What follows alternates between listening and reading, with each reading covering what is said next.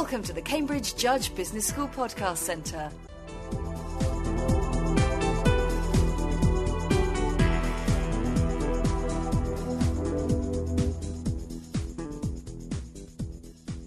Both David Cameron and, more recently in his State of the Nation address, Barack Obama have pinned their colours to the mast of innovation as the way in which to reinvigorate the British and American economies. Michael Kitson of the Cambridge Judge Business School agrees that innovation can stimulate an economy, and in his paper, The Economics of Austerity, he examines the importance of innovation alongside research and development. The short-term impact of the financial crisis and the recession will be manifest in the future with fewer innovations, lower levels of economic growth, and subsequently reduced prosperity. The macroeconomist champions the idea of open innovation, greater sharing of ideas, and what he calls the co-production of knowledge in an innovation ecosystem. He says that innovation can help economies, but not overnight. Innovation will help, but it will help in 10, 15, 20 years' time. It's not going to help our politicians getting re-elected in terms of this impact on economic growth. I think there's two important observations to mention about innovation policy. First of all, the policy itself tends to lag behind developments in the economy and developments in innovation itself.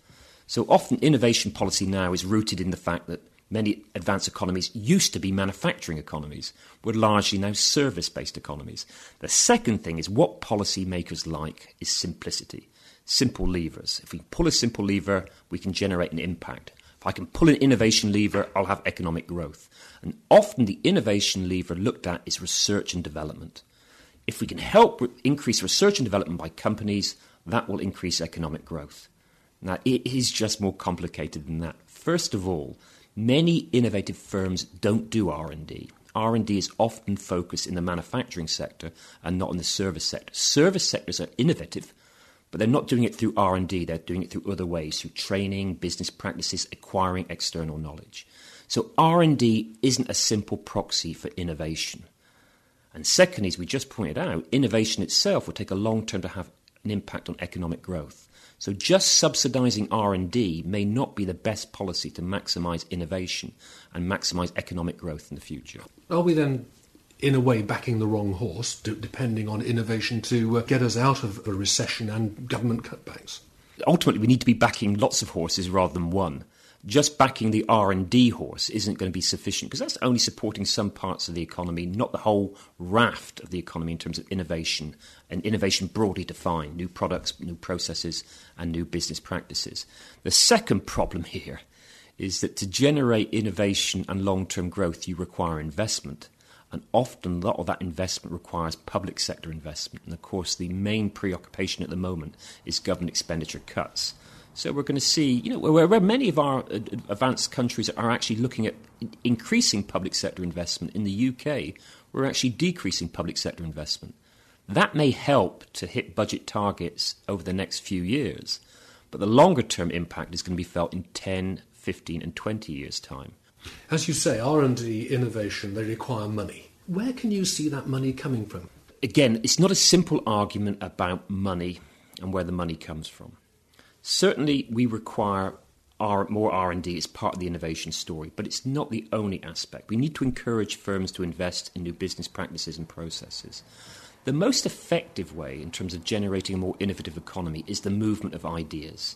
The movement of ideas between businesses, the movement of ideas between universities and businesses, the movement of ideas across boundaries, both physical boundaries, structural boundaries, geographical boundaries, national boundaries. The movement of ideas, the movement of people is very important.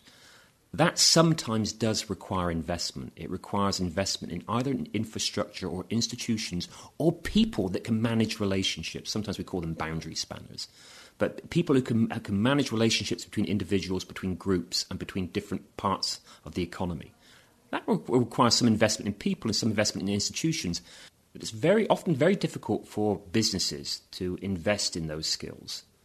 And it's often very difficult for individual parts of the economy to invest in those skills. So it does require some public sector intervention, which requires some public sector investment. But it's not about giving grants. It's not about giving subsidies. It's about creating the right institutional structure that facilitates the movement of ideas. And the most effective way of moving ideas is the movement of people and interactions between people. Actually, innovation is very much a contact sport. Let me just go back to that point and kind of round it off a little bit more. If banks are risk averse, where will the funds for innovation come from?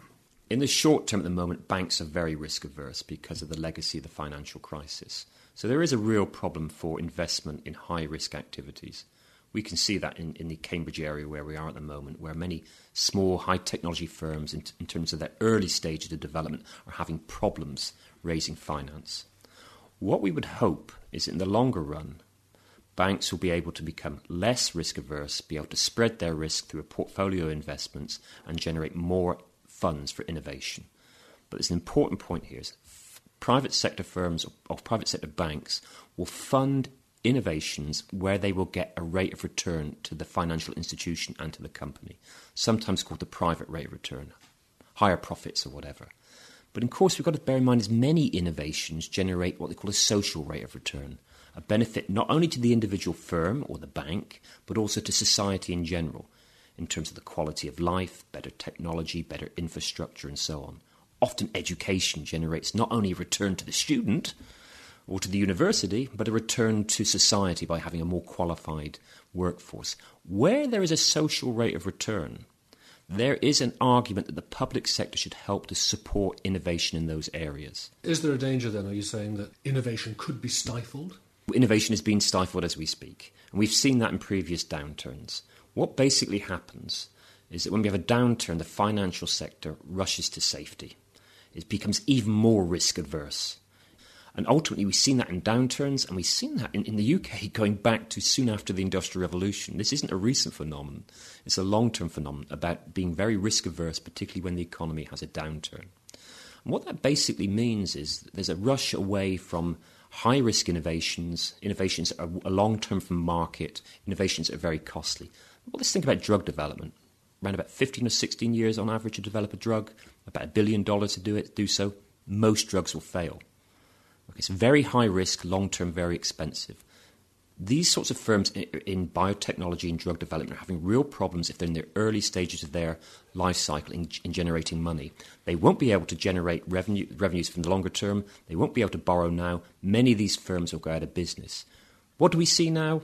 We'll see very little impact, a small rise in unemployment, a small decline in economic activity. What we'll see in 10 or 15 years' time is that these developments will never come on stream, or they'll come on stream somewhere else.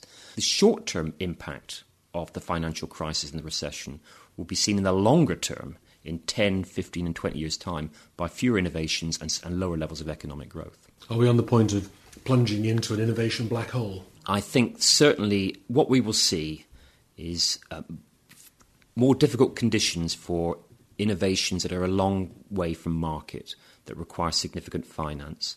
So what we'll see is an impact on long-term economic growth. So the impact will be on lower levels of prosperity in 20 or 30 years' time. So if not a black hole, what we're seeing is a slower rate of growth of the economy in the longer run because of a lack of innovation today. The answer to all of this, surely, is just putting more money into R&D. R&D laboratories are concentrated in manufacturing and concentrated in high technology manufacturing.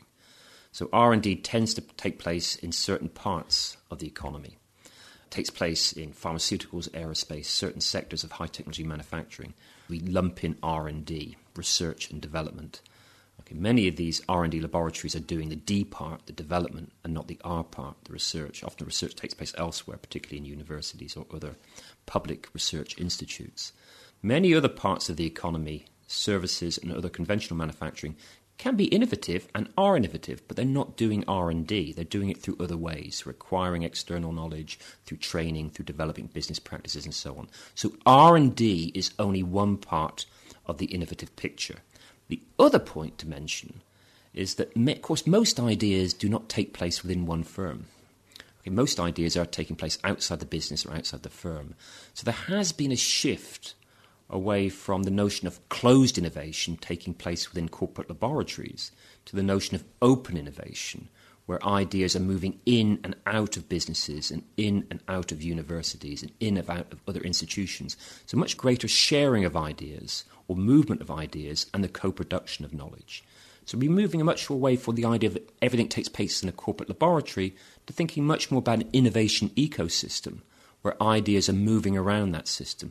This is one of your very strong messages, isn't it? That openness and connectivity should be fostered, should be encouraged, and that the policy should focus on building networks and knowledge exchange. It is about the movement of ideas and the movement of people, to thinking much more about creating connectivity and innovation communities where knowledge can be shared, ideas can be transferred, and people, the movement of people across boundaries can improve ideas. Now, I'm not denying there's challenges in doing that. You have to create the right institutional structure, you have to create the right incentives for partners, and there's no doubt that some businesses, some institutions are very protective of their intellectual property, only willing to share some ideas.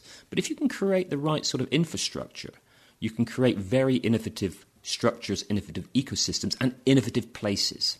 Increasingly, you've got to remember innovation does take place within geographical concentrations. There are places that are better at generating ideas and other places that are better absorbing ideas. And we need to create the right structures to ensure that happens. Michael Kitson, thank you.